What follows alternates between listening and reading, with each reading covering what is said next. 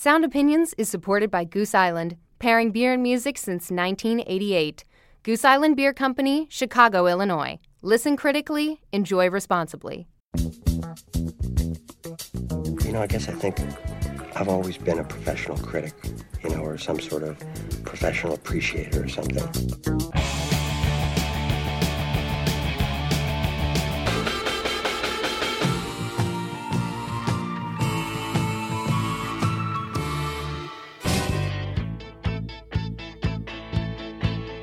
Now, this is serious business here, man. Putting on a great show is the most important thing you can do. One great rock show can change the world.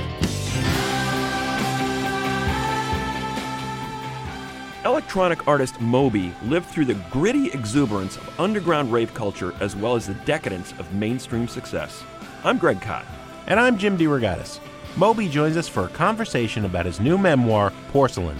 Then we'll review the new album from Riot Grrrl pioneer Kathleen Hanna and the Julie Ruin. That's all coming up on Sound Opinions.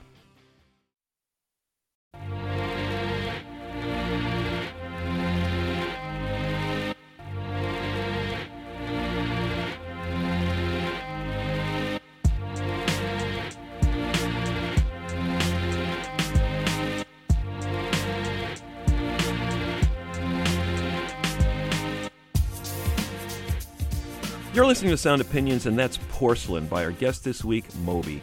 That song comes off his 1999 album, Play, which was a huge album for Moby, a breakthrough to a mainstream audience. It was an unprecedented success for any electronic artist, really, and it helped make Moby the public face of techno for many listeners. Porcelain is also the title of Moby's new memoir. The book documents his time coming up in the club scene until just before Play was recorded. And it's a really amazing book, Greg. To me, it ranks as one of the great all-time musical autobiographies right next to Beneath the Underdog by Charlie Mingus. We're really happy to have Moby in the studio. This book is blowing both of our minds. Oh, thanks. What an accomplishment. Congratulations. Why, Moby, write a book? It's a good question. Because when I was growing up, I assumed that the only people who write memoirs or autobiographies were like the very old, the very accomplished, or reality TV stars. If I was just thinking of writing about myself, I didn't think it was going to be that interesting. But I wanted to write about New York in the late 80s into the early 90s, about the rave scene, the early New York club scene, about sobriety and then the lack of sobriety. So that was what led me to want to write this, where it's like trying to shoehorn all these different ostensibly disparate things into one book. So it's like me, New York, the weirdness of watching New York go from being this crack-damaged, gang-riddled, AIDS-destroyed place to being, the gentrified New York of Mayor Giuliani. That no one could afford to live in. Yeah, and as a young kid, early 20s guy, living in New York on practically no money, it was one of the most exciting times of your life, it sounds like. It was. On the surface of it, New York in 1989 was the worst place on the planet. It was dangerous. I mean, super dangerous and filthy, and you took your life in your hands doing anything. And I remember a friend had all these locks on his door to keep the crack addicts out.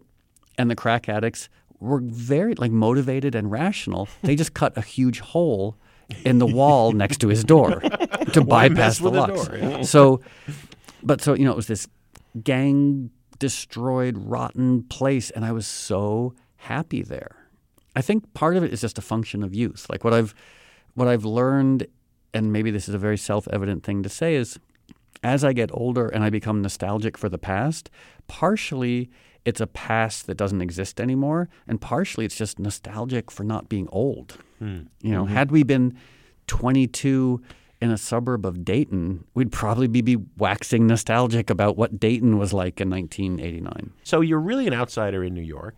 You're an outsider because you're sober, you're Christian, you're vegan. I mean, you didn't fit in any way, shape, or form anywhere, but especially New York. And that was one of the things that was so magical for me is here I was, this straight Caucasian, vegan, sober Christian DJing in clubs that were gay, African American, and Latino, and filled with every drug that had ever been invented. And it felt like I felt so honored that they let me in, because I had grown up, in a very sort of ostensibly banal Caucasian Connecticut, nice alliteration there, environment. And then suddenly, just by going a few miles west, I found myself in this urban environment and I was listening to music that came from traditions that I knew nothing about, whether it was hip hop or house music or dance music. And it was like being the most excited anthropologist or like cultural musical historian, and I got to be a part of it. By the mid-'80s, a lot of white people music had become kind of anemic. Like I think of some of like the mumbly stuff coming out of England and some of like the guitar bands. Like they weren't bad, but it almost felt like they were too bored to care. They're like, like Pavement. Like I love Pavement, but like their whole ethos was like, well, we got nothing better to do. Might as well like detune our guitars and play a song. Can you treat it like an oil well when it's underground, out of sight? And if the sight is just a horse sign, can it make enough sense to me? And then being in the hip-hop world in the mid to late 80s, or the house music world, especially house music, where it was like it was their answer to AIDS. It was their answer to these ruined urban environments. So as a result, it didn't feel elective. It felt like this essential form of survival.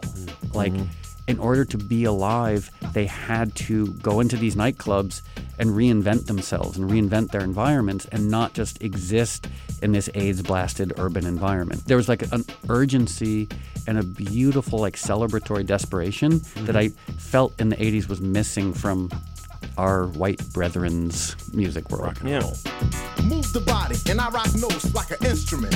Playing in the right pitch. Rock the left turntable, then switch to the right.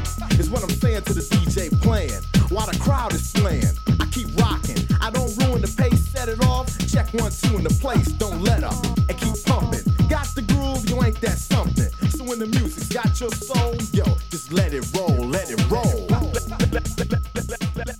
So you sign this little label called Instinct and start releasing singles that become anthems at the height of the first rave movement in 1990, 91, 92. In the book, you capture really well that sense of life and adventure and energy and exuberance. 2 years, and then it's kind of over, right? Much like the psychedelic moment of 67 and 68, it's not long before darker drugs, darker moods, darker music comes in, and this idea that the universe is one, and there are no limits to the art or to ourselves. It was like a flash, and then it was gone. It's kind of like a Pandora's box. Like you open it up, and at first everything's beautiful, and it so quickly turns dark. There's one part in the book where I talk about going to my favorite nightclub, and I hadn't been there in a while. It was called NASA, and I walk in, and all of a sudden, like, the drugs had changed, the music had changed, and people were just like lying on the floor rather than dancing. Like no one was hugging each other anymore. They were just staring into space. And suddenly I realized it hadn't just happened. Like someone had actually curated the darkness. Like it was a choice. And it felt very off-putting to me because I wasn't doing these drugs. So like the darkness didn't make sense to me. What's striking to me is that at that point, just a couple of years into your career, you already thought of yourself as a has-been. I've been a has-been so many times. Like by 1993, like I was already kind of like a footnote from the rave era. And you just had this massive club hit, Go, which was basically, conceived by you in a bedroom, right, with very cheap equipment. And you were the talk of the town for 6 months, and then nobody cared a year later. Yeah, and it was heartbreaking.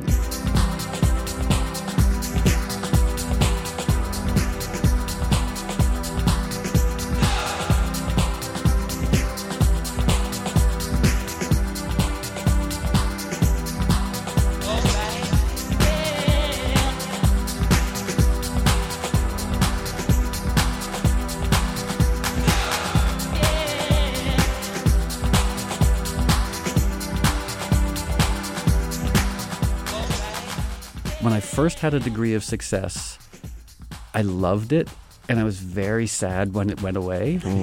But then it came back, and then it went away again. And then it came back, and then it went away again. So like over time, there's been a paradigm shift.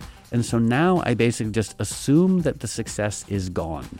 Assume that my relevance ended a long time ago. So that way, if I have a degree of success or relevance, like it's a pleasant surprise. When I was growing up, I really thought I was going to make music that no one would ever listen to. You know, my first punk rock band, the Vatican Commandos, we put out a 7-inch and it sold 200 copies. And I thought that was like unimaginable success.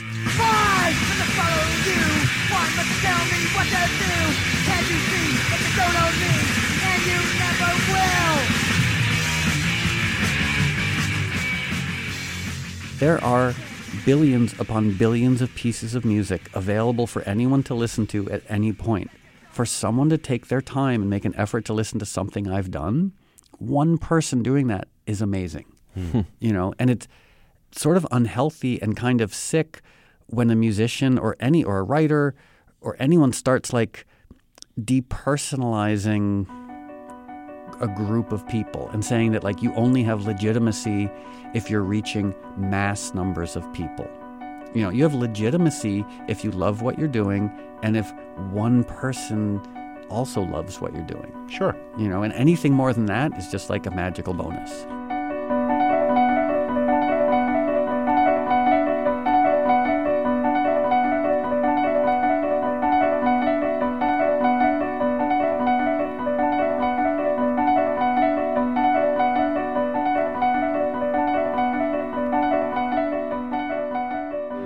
But it seems like that period of not feeling relevant anymore freed you up to make a record where you're able to include just about everything that has ever interested you musically. In 1995, you put out the album Everything Is Wrong, which is musically, everywhere. Gospel, house, hardcore punk, ambient, you name it, it seemed to be in there. So I take Everything Is Wrong, Moby, as you saying, okay, I've got nothing to lose. I'm just going to make a record that I love, and maybe nobody else will love it. I think it's a hybrid between like a lifeboat and the way a 3-year-old would make breakfast. You know, like where the 3-year-old's like, I like my Matchbox cars and I like Oreos and I like butter and I like the dog. So let's put that all in breakfast, you know, or the lifeboat thing of like, uh-oh, the flood's coming, throw the sink and the cat and my comic books and whatever into the lifeboat and see if it'll hold all of it. So that was kind of the ethos with the album, because I didn't think I'd ever be allowed to make an album, and I didn't know if I'd ever be allowed to make another album, so I just thought, like, why not see what I can shove into this record?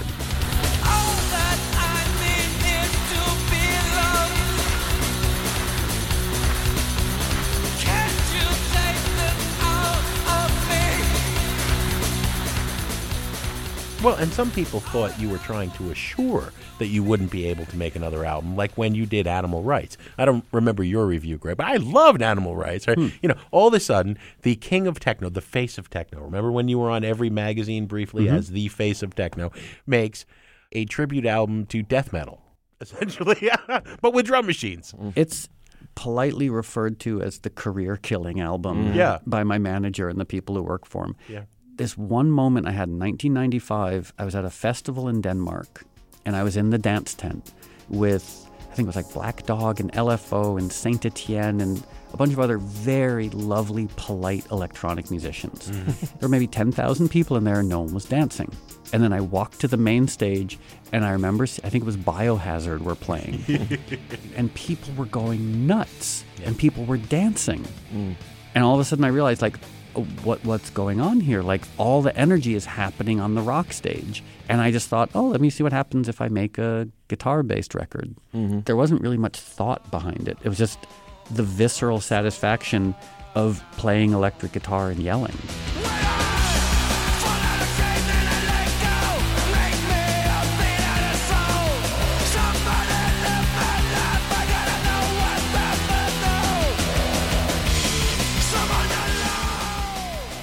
You played as if you were a member of Sepultura or Biohazard. You know, those poor keyboards would go flailing across the stage. You would end the show half naked, sweaty, exuberant, standing atop these keys. Sometimes naked. And just the energy level. You always played like that. And now we're in the era of what they call laptronica.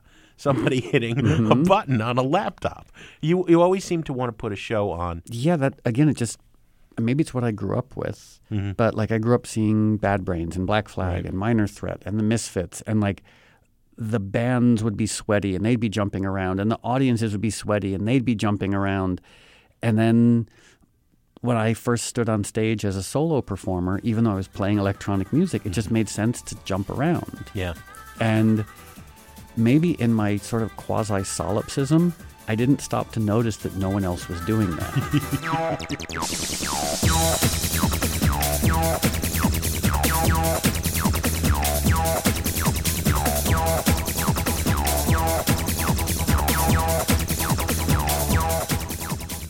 Sometimes I'd be at these raves and I would pay more attention to the audience. And the audience was like, sweating and having the time of their lives. And you just you'd ignore the DJ. The DJ would be standing there doing technical stuff. I'm like, oh, they're making the music. The audience is going crazy. But at least there was craziness going on. People would just be outraged. Like, you're putting your face on these magazine covers and you're totally against the culture of dance music where the DJ was kind of this anonymous shrouded figure. Nobody was supposed to know who the DJs were. You're a sellout. You're making $8,000 a year. You're a sellout, you know. And you didn't seem to care at all about any of that. It didn't seem to bother you. I think a lot of DJs back then came from the world of DJing. A lot of electronic musicians just came from the world of electronic music, and there was an anonymity there. But I came from the world of new wave and punk rock. So like if you made a record, you put your name on the cover of the record. And if you played a show, you jumped around on stage. And if you did an interview, you let someone take your picture. So to me, that just seemed like a natural function of being a musician who makes records. I didn't know there was some magical virtue in remaining anonymous. You don't sort of wrap it up at a nice bow at the end. Like, oh, it all ended happily ever after. Your career is in disarray. You're making what you think will be your last recorded work, which turns out to be Play, which, ironically becomes your best-selling album of all time. But you're in a dark place when the book ends. I thought there was something both perverse and kind of endearing about that, about like basically ending the book on the day that should have been the beginning of the book.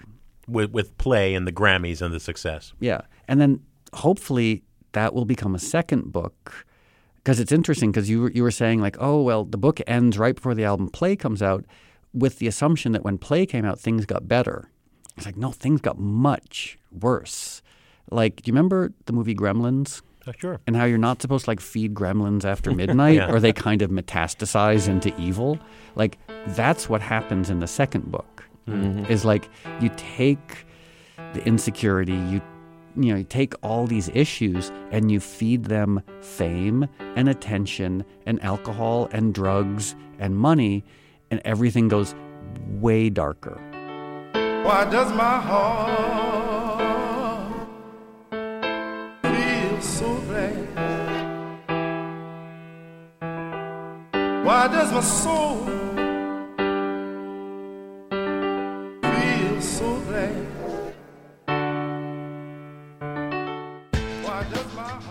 After a short break, we'll continue our conversation with Moby about the enormous mainstream success of Play. And later, we'll review the new album from Kathleen Hanna's band, The Julie Ruin. That's all coming up on Sound Opinions from WBEZ Chicago and PRX. Why does my heart feel so bad? Why does my soul feel so bad? Why does my heart feel so bad? Why does my soul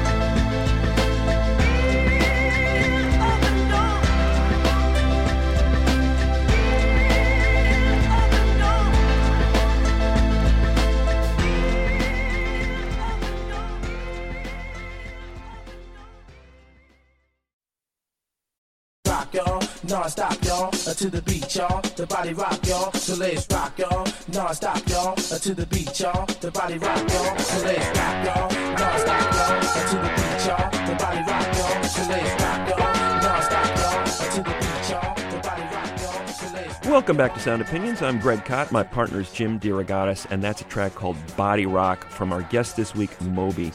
That song was just one of the hits from his 1999 album, Play. And Moby's also the author of a fantastic new memoir called Porcelain, which covers his career until right before Play was released. But Moby, let's inch forward 6 months beyond where the book ends. Here you have this strange electronic record built on samples of Alan Lomax's field recordings, and it surprises everyone. Play becomes a huge hit, ends up selling 10 million copies. Where were you in your life when you realized, hey, people really like this, and it's starting to get commercial radio airplay, and all this stuff's happening with the record that nobody expected? It was so baffling because basically before Play was released, I lost my record deal with Elektra. I still had my deal with Mute Records. We put out Play and just assumed it was going to fail. Like everyone, we liked it. Everyone told me that, oh, this is a nice record. But it was the time of Limp Bizkit. It was the time of the Backstreet Boys. It was dark days. Yeah. And I made this super weird lo-fi record in my bedroom involving voices that were 50 years old. Like not a recipe for success. And then it kept getting more successful. And every time it got more successful, we thought that was it. Can't get any bigger than this. Yeah, we were like, wow, it sold 100,000 copies worldwide. And then 6 months later, it was selling 100,000 copies a week. And I couldn't believe it. Like it felt like bizarre, almost psychedelic, magical alchemy. That I had combined some old drum machines and synths and old vocals and somehow created this bizarre pop culture phenomena. Can my honey come back? Sometime I'm on a red back jack. Sometime I get a hump in my back. Sometime I'm going over here. Sometime can my honey come back? Sometime I'm on a red back jack. It just kept getting bigger and it kept getting bigger, and it was so much fun, and I didn't want it to ever end. And by 2001, 2002, I was convinced that I'd found the key to happiness, which was staying on tour, staying famous, drinking as much as I could, taking as many drugs as I could, having as many one-night stands as I could, and just making sure that everybody on the planet loved me as much as they possibly could. So it seemed like a very sustainable approach to happiness and well-being. But I remember talking to you during that period, and you seemed like the same normal Moby I'd met in 1991 when Go came out. I guess to an extent I was, but deep down I had developed, I think, a level of narcissistic entitlement that was really going off the rails. So the truth is it was really fun. When Play was happening, 18 was happening, touring constantly, drinking, doing drugs, dating all sorts of inappropriate people. It was really fun. Well, this is why most people enter the music business. And it was all of a sudden I was had movie stars on speed dial and was getting invited to crazy parties, and it was really fun. But every day that I was on the receiving end of all that intention, I just went more wrong. Along with depression, anxiety, alcoholism, drug addiction. And this is the challenging thing in trying to write the second book, is it's already been written. The second book is this very conventional narrative of fame, money, alcohol, drugs, etc., and the sort of dissipation and despair that arises from that. But lots of people have written that book, so I have to figure out now how to write that in a way that has a unique quality to it. Ooh, Lordy, my trouble so hard. Ooh, Lordy, my trouble so hard. Don't nobody know my trouble but God. Don't nobody know my trouble but God. You write in very close detail about the way you created some of this music, which I found fascinating. Oh, yeah. Well, because a lot of the music that I write about in the book, the making of it, I still don't know how it got made. Which is, I know that's a cliche. Musicians will say, I don't know who wrote this song. I was just the conduit for it. And I don't know if I was a conduit, more like a bystander. like all of a sudden there's this piece of music and I was like, I don't know where it came from. So you can be both like the composer, the musician, but also the first audience member.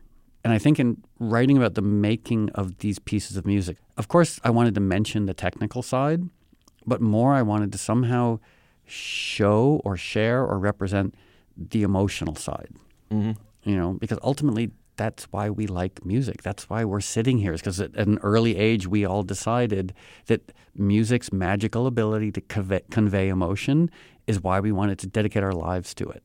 In other memoirs that I've read, when they just focus on the technical side or the historical context, I'm like, that's interesting, but how did you feel about it? Well, I think you explain why people even endeavor to do this when all else feels lost. Like, I've got no reason to make this record other than the fact that it gives me this emotion that I can't feel anywhere else. And that, very few people sort of address that very basic point.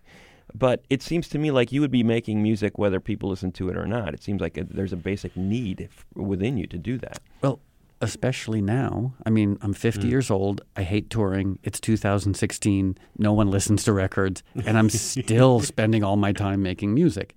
My manager, who is German, and we've been working together for 25 years, the strength of our rapport is he just insults me. I don't like touring. I don't like DJing. I just want to be alone in my studio making music. And he just ridicules me. He's like, oh, so the middle-aged musician just wants to make records. He doesn't want to tour. He's like, what's wrong with you? Like, go tour, make some money. But I just want to be left alone in my studio to work on music, because that's the enjoyable part. Were you smart enough to put away all that money from play so that you don't have to worry about that? I mean, I know you live simply. You'd be happy to go back to the early days descriptions of living, squatting in a warehouse with a bathroom down the hall. But did that put you in a good place forever? Yeah. I mean, I do live a relatively simple life. Like, I live in L.A. I have a pretty simple house. I have a car. I don't really like nice things very much. Yeah. I have a blender that helps me make smoothies. A really nice blender? It's okay. Okay. It's a Breville. I got a table where I can sit and read books. I have a laptop, and I have a bedroom that has equipment in it to make music. I don't really need much more than that. Yeah. But the nice thing is, so some of the money from play I've saved and invested. And forgive me if this is crass, but I made one really good investment. The first tour I ever did was with the band The Shaman, British rave band, and I was their opening act. This was 1992. And we drove from L.A. to Austin. And it was such a miserable drive. It was a 26-hour drive, and they took acid and smoked pot the entire way. And I was this sober non-smoker. So I sat in the back of the bus, like, listening to Nick Drake cassettes, just being sad. And we got to Austin, and I got off the bus, like, quivering with exhaustion and hunger. And I walked into the hotel that we had, and I walked up to the concierge, and I said, I'm so hungry. Is there anywhere around here where I can get vegan food? And he said, oh, there's this local health food store called Whole Foods. It's around the corner. And I walked into Whole Foods, and it was so beautiful and wonderful. And I called my accountant, and I said, there's this company called Whole Foods in Texas. Are they a publicly traded company? And he said, actually, they've just been listed. So I bought some Whole Foods stock. And so that's one of the things that helps me to not tour. That is brilliant. So veganism led me to not having to tour that much. Growing in numbers, growing in speed. Can't fight the future, can't fight what I see. People that come together, people that fall apart. No one can stop us now.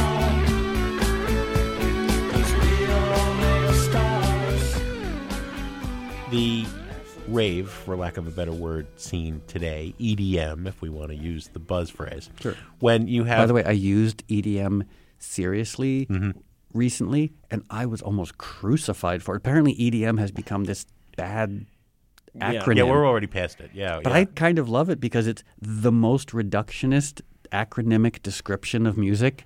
Yeah. Like, just imagine if rock music had been called like electric guitar music. Yeah. If jazz was called saxophone piano music.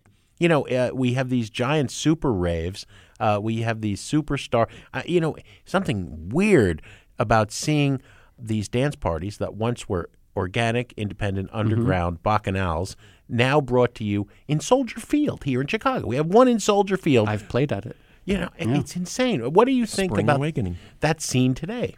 One, I'm 50 years old, so I think demographically, like I'm a sober 50-year-old. I'm kind of not allowed to have an opinion, you know, in a way. Like I'm not the target demographic, so like that's my qualification for that. But also, on one hand, I fully understand the success of it because if you take a 19-year-old kid and put him or her in a field with 50,000 other 19-year-olds all scantily clad and potentially taking Class A narcotics and give them Cirque du Soleil-style crazy pyrotechnics and visuals and flawlessly produced electronic music, of course they're going to have a powerful experience. Don't let me down.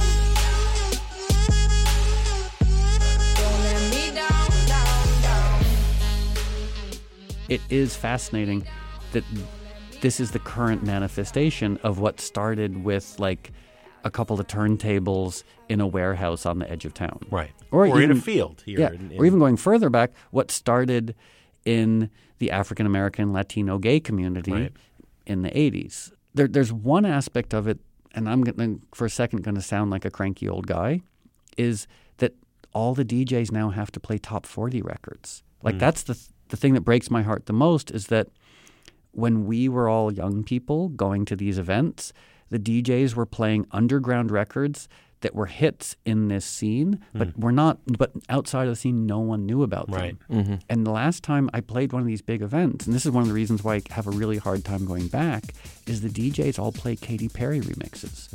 It kind of breaks my heart. Like, it would be the equivalent of like going to see the Rolling Stones and like in the middle of their set, the Rolling Stones have to play like a John Mayer song.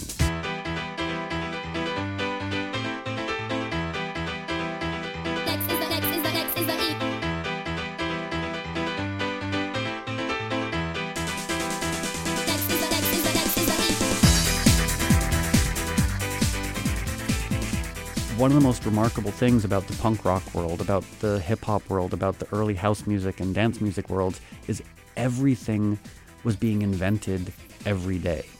You know, like you think of the rave scene, it's like you had all these 20-year-olds figuring out how to cobble together equipment to make records. And then, well, they had their recording, so then they have to figure out how to press it on vinyl and how to ship it around the world. And then they were opening record stores and starting clothing companies, learning how to be promoters. So it's a very overused acronym, DIY, but every part of it was DIY. And there was also a sonic novelty. Right. You know, so it might be borrowing bits and pieces from industrial music or funk music or whatever, but it was a musical vernacular that was being spontaneously, collectively invented. And to an extent, I think we almost took it for granted. We're like, this is great, but we didn't have a basis of comparison, so we didn't know that was kind of going to be the end of the newness of it. You know, you write with so much heart and soul and insight about the music you fell in love with, whether it's Bad Brains or whether it's Frankie Knuckles or whether it's black disco and house music. And obviously you felt that way about the Alan Lomax samples that made play so magical. And I think that's the thing that's immortal. You know, how they sell it is irrelevant. Are people still forming their identities and having their lives changed by music? I hope so. So I got to work with Oliver Sacks. We had him as a guest on the show. So he started an organization called the Institute for Music and Neurologic Function. And they actually look at how music affects the brain and the endocrine system and how it affects us. And I've been working with that organization for a long time. The thing that struck me after working with them is like music changes people. Like it really does, not just anecdotally, but it actually alters neurochemistry. It promotes neurogenesis. It decreases stress hormones. It promotes growth hormones. Like it's this magic pill, and it doesn't exist. Like music technically doesn't exist. It's ethereal. It's in the air. It's just these weird air molecules, nitrogen and oxygen, hitting our eardrum a little differently. So like if someone has like a jackhammer or if Yo-Yo Ma is playing a cello, they're technically making the same thing. They're pushing air molecules, except one makes you want to weep and the other just annoys you. Right. So it really is like that power of music, which is ineffable and so baffling that it will make people like cut their hair, move across country, like change their career, ditch a college education, have sex, dance, march into war, baptize a child. Like music is involved in all these things, and it's just air molecules. And that's why we're sitting here. It's because it has affected us so profoundly so many times, and it keeps affecting us. It's that subtext of like, what's going on? How is it that this thing that really doesn't seem to confer any survival benefit. Like there's no evolutionary benefit to music that we can see, but yet it makes us cry and dance and do all these crazy things. Yeah. It seems like a very worthwhile pursuit, you know? That was beautiful. I don't know why we even bother to write anymore, Greg. I mean, it's more that we knew we were never going to make play and sell 10 million records, but I mean, at least we had this writing thing down.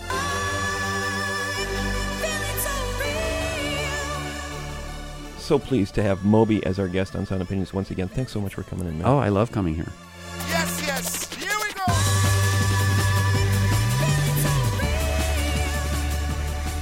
Greg, we mentioned that the late Dr. Oliver Sacks was a guest on our show back in 2008, talking about music's effect on the brain.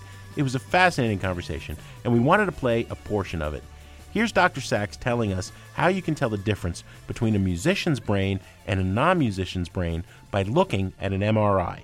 And it's actually very remarkable because you really can't tell the brain of an Einstein from anyone else's. But being in music or being a musician does seem to alter the brain quite visibly and grossly, so that all different parts of the brain, the big band of white matter called the corpus callosum between the two hemispheres, and the auditory parts of the brain, but also visual parts and motor parts and lower parts like cerebellum, they're all enlarged, and you can immediately say this was probably a musician. Although, of course, that leaves open as to whether he's a musician because he had that sort of brain, or whether he developed that sort of brain through music.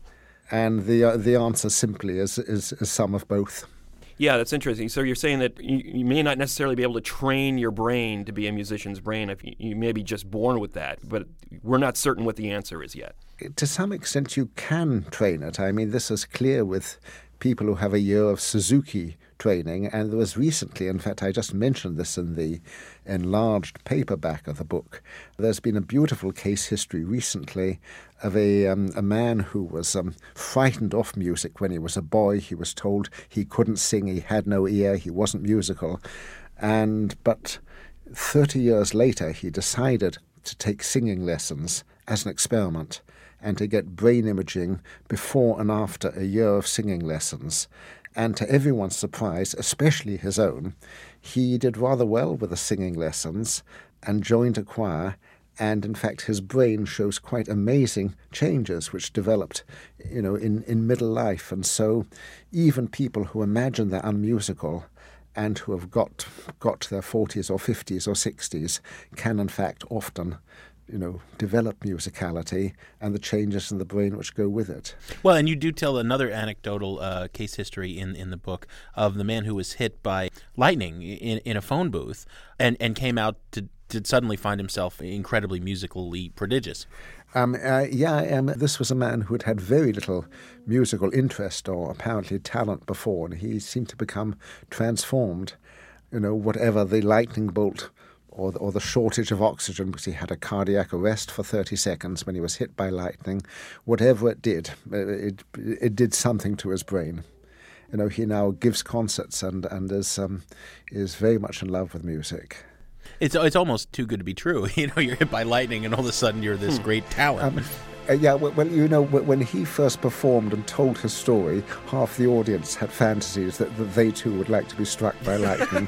but it's not a good thing on the whole. That's the late Oliver Sacks speaking to us in 2008 about music and the brain. Before Dr. Sachs died last year, he also worked with our guest Moby on a music therapy program. And you can hear our entire interview with Oliver Sacks at soundopinions.org. Now we want to hear from you. What do you think about music's power over the mind? What are your memories of the early rave scene? Give us a call on our hotline, 888-859-1800. When we come back, we'll review the new album from the Julie Ruin, and Greg will drop a quarter in the Desert Island Jukebox. That's in a minute on Sound Opinions from WBEZ Chicago and PRX.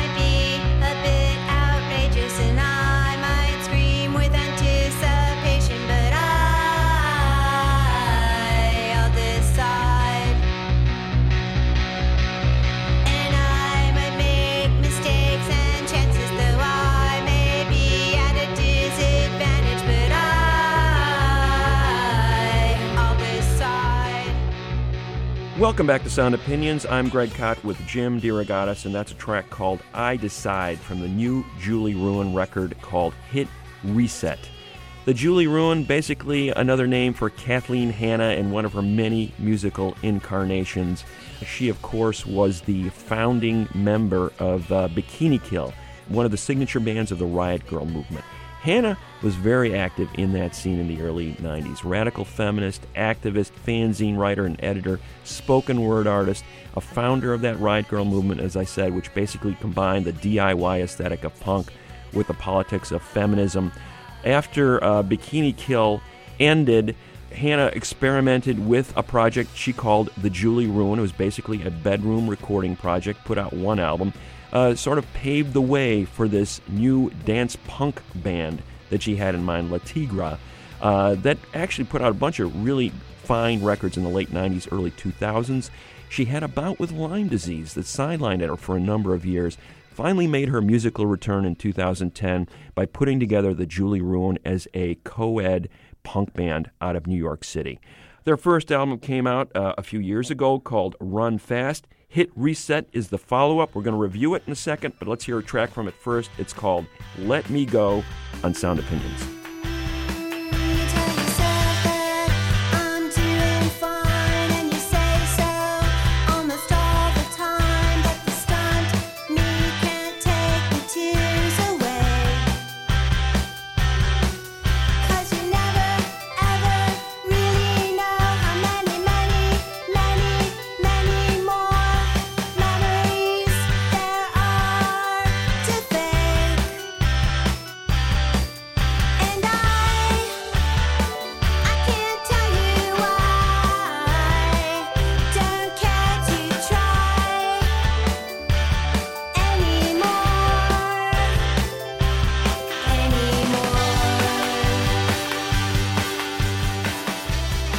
That is Let Me Go from the Julie Ruin. The new album is called Hit Reset. Greg, I have enormous respect for Kathleen Hanna. We recently reran our 2011 show about Riot Grrrl. I made this point in that show. I'll make it again. Kathleen Hanna singing in punk rock or garage rock mode, either with Bikini Kill or now with the Julie Ruin. I don't like her voice. I do not mean to be certain in that sexist, it's shrill, it's harpy kind of. I just don't think she is a great rock singer, okay? I love her lyrics. It is amazing. What she's hitting reset on here is those years that she lost to Lyme disease, the abusive childhood that really formed her consciousness. She's doing it with great anger, like Bikini Kill always had, but also a tremendous humor. In that song, Be Nice, she is spitting in the face of anybody who would tell her, why can't you just be nice, right? Mm-hmm. Mansplain to her or tell her to behave herself. I also love the line, I can play electric guitar while shaving my legs in a moving car. That's that song, Hello, Trust No One. She is making fun of her own position as a founding feminist of the Riot Grrrl movement.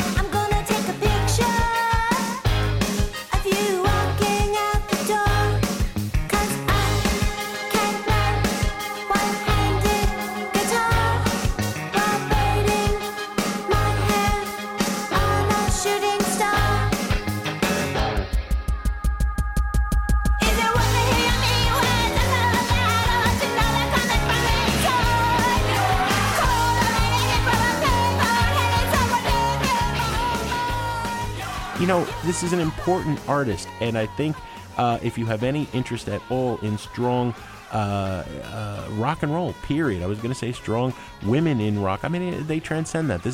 She's an important figure, period. You should listen to it, but that makes it a triad. I can't say buy it. The voice has never really bothered me. It's a sassy, some would say a girlish voice. She sounds younger than she actually is when she opens her mouth to sing. But that's never been a problem for me. There's a lot of attitude there, a spirit of fun, at the same time anger. I find those kind of conflicting emotions very appealing on a lot of levels. But I also think, Jim, what mitigates that to an extent on this record is the musical variety. First of all, there's a lot of harmony singing on this. There's a direct shout out there in some ways to, the girl group harmonies of the 60s, the Shangri-Las or something like that. She's making this homage to ESG, that great new wave neo-funk band from the 80s in Time Is Up. The musical variety in this record, I don't think she's ever attempted a record as broad-ranging as this. I think the Julie Ruin has really opened her up musically, and also the vulnerability.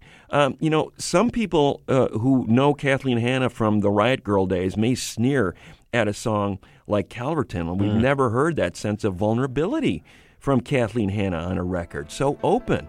Apparently about the relationship she has with her husband, who pulled her out of some really dark stuff. And it's beautiful to hear somebody open up this way. Without you, I might be numb, hiding in my apartment from everyone. Without you, I'd take a fifth, or be on my deathbed still full of wishes. But you made me think that I could fly.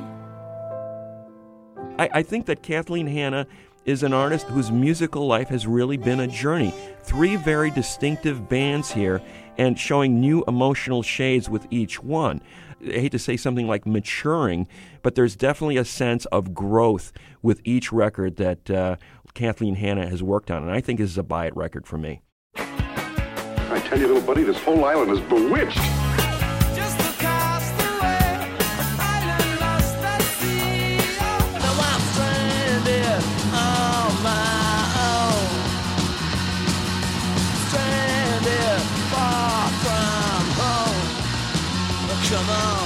You remember, we were shipwrecked together?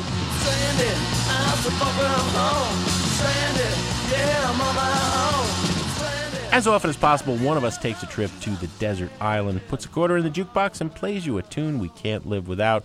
Greg, it's your turn. What do you got? Thanks, Jim. I've been binging on Guy Clark music the last couple of months, ever since we got the word that Guy Clark died at the age of 74, May 17th. I really wanted to pay tribute to the greatness of this guy, because I think he is one of the unheralded greats of Texas singer-songwriters. You hear a lot of attention paid to everybody from Willie Nelson to even Townes Van Zandt is celebrated in the years since his death. But Guy Clark sort of was, less of a well-known public figure, but he was absolutely revered within that scene. I got to meet Guy a few times in our travels to Austin, Texas over the years, and he was, everybody respected this guy's songs. I mean, he wrote the best songs. And also, in terms of his generosity to his fellow artists. When he lived in Nashville for a while, his home was kind of like a way station for up-and-coming artists and musicians. They could all spend time there, work on their songs, and learn from Guy Clark. Two guys named Rodney Crowell and Steve Earle. He said, just hang out with this guy and hang on his every word. It is not an overstatement to say that he mentored those two gentlemen and into the careers that they ended up having. They would all point back to Guy Clark as saying, this guy taught me how to write songs. He was in his mid-30s by the time his first album came out. It appeared in 1975. It was called Old Number One, and it included the song I'm Going to Play, I think one of his greatest songs. The entire album basically distilled what Guy Clark's subject matter was about. All these songs were about drifters and rebels and outsiders, you know, very Texas-oriented, because he grew up in Texas, in terms of this wide-open plain. People who didn't belong anywhere were kind of searching for answers. It was that kind of time. You know, when people say, I hate country music, you know, I go, have you listened to Guy Clark? Because here's a guy who's coming out of country in a tradition informed by folk, but also the blues. You know, it's that famous Townes Van Zandt line. There's the blues and there's zippity-doo-dah. You know, nothing else really matters. And there was that sense of lived-in earthiness. And also, the songwriting didn't need any prettying up. You know, if you had a great song, you got out of the way of that song. You gave it as sparse a treatment as possible. And some people may say, well, it's so ramshackle, it's so raw, the voice isn't pretty. Listen to the song. I mean, this song, Desperado's Waiting on the Train, a beautiful song about his grandmother's boyfriend in his last years on this planet. He basically took up Guy Clark as a boy and taught him about life from his perspective. You know, he'd take him to bars. He'd take him on fishing trips. They would hang out together. Guy Clark learned about life from this guy, and he saw this gentleman, you know, whiling away his later years with a sense of regret and feeling like he hadn't accomplished anything. And it was Guy Clark's way of saying, no, you did accomplish something. You did matter in at least one person's life.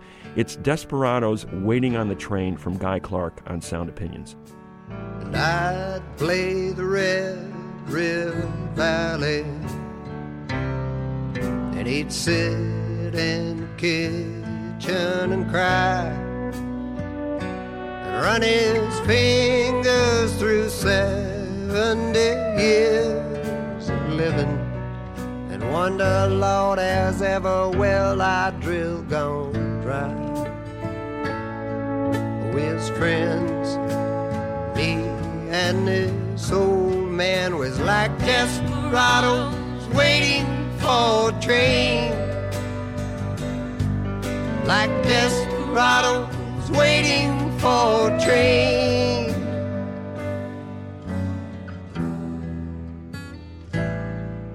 Well, he's a drifter and a driller of oil wells, and an old school man of the world. He taught me how to drive his car when he's too drunk to, and he'd wink and give me money for the girls. And our lives was like some old western movie, like desperados waiting for a train, like desperados waiting for a train. That is Guy Clark with Desperados Waiting on the Train, my Desert Island Jukebox pick on Sound Opinions. What do we have on the show next week, Greg? Next week, Jim, we have an in-studio visit and a performance from Tortoise. Sound Opinions was produced by Brendan Banaszak, Evan Chung, Alex Claiborne, and our intern, Daphne McLean.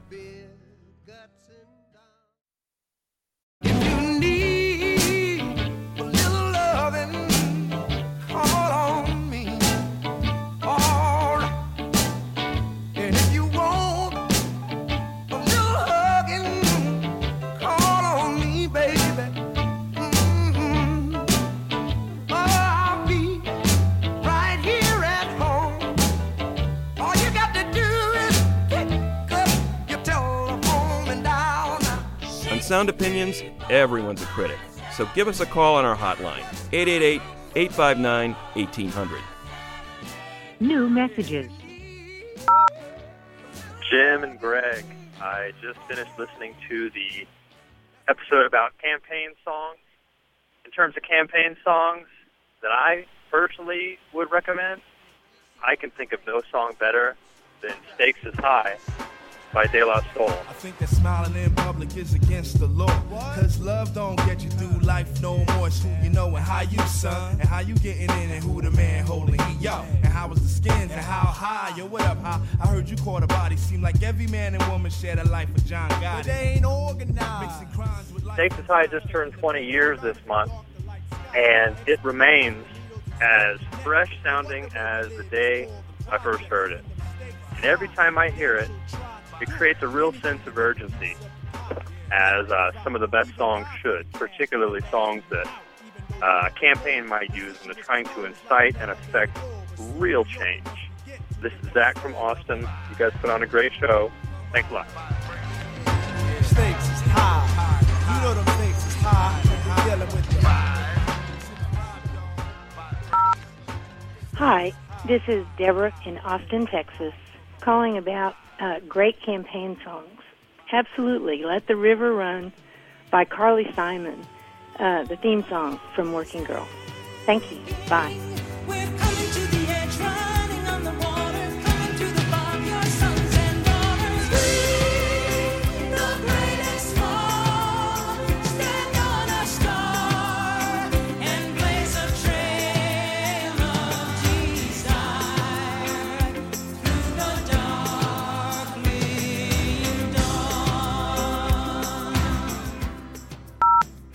Hi, this is Scott from Kansas City. I suggest It's a Long Way from the Top by AC/DC. Thank you.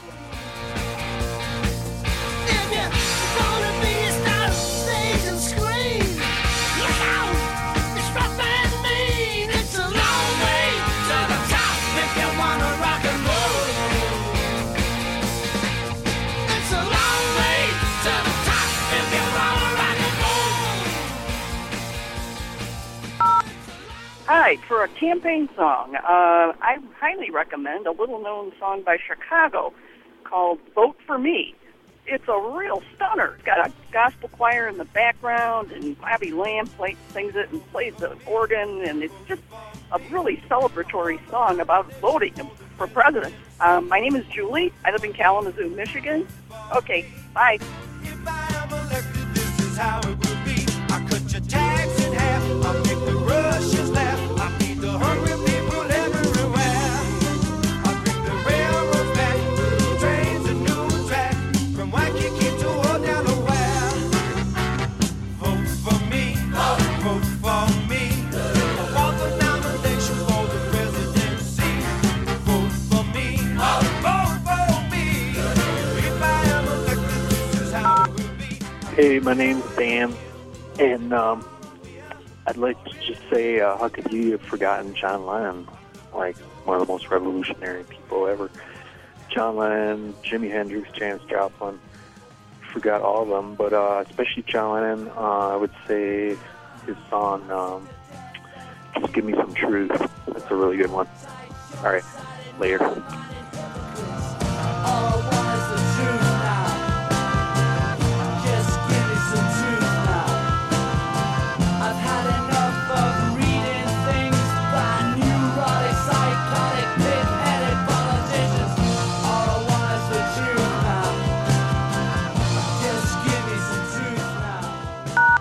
No more messages.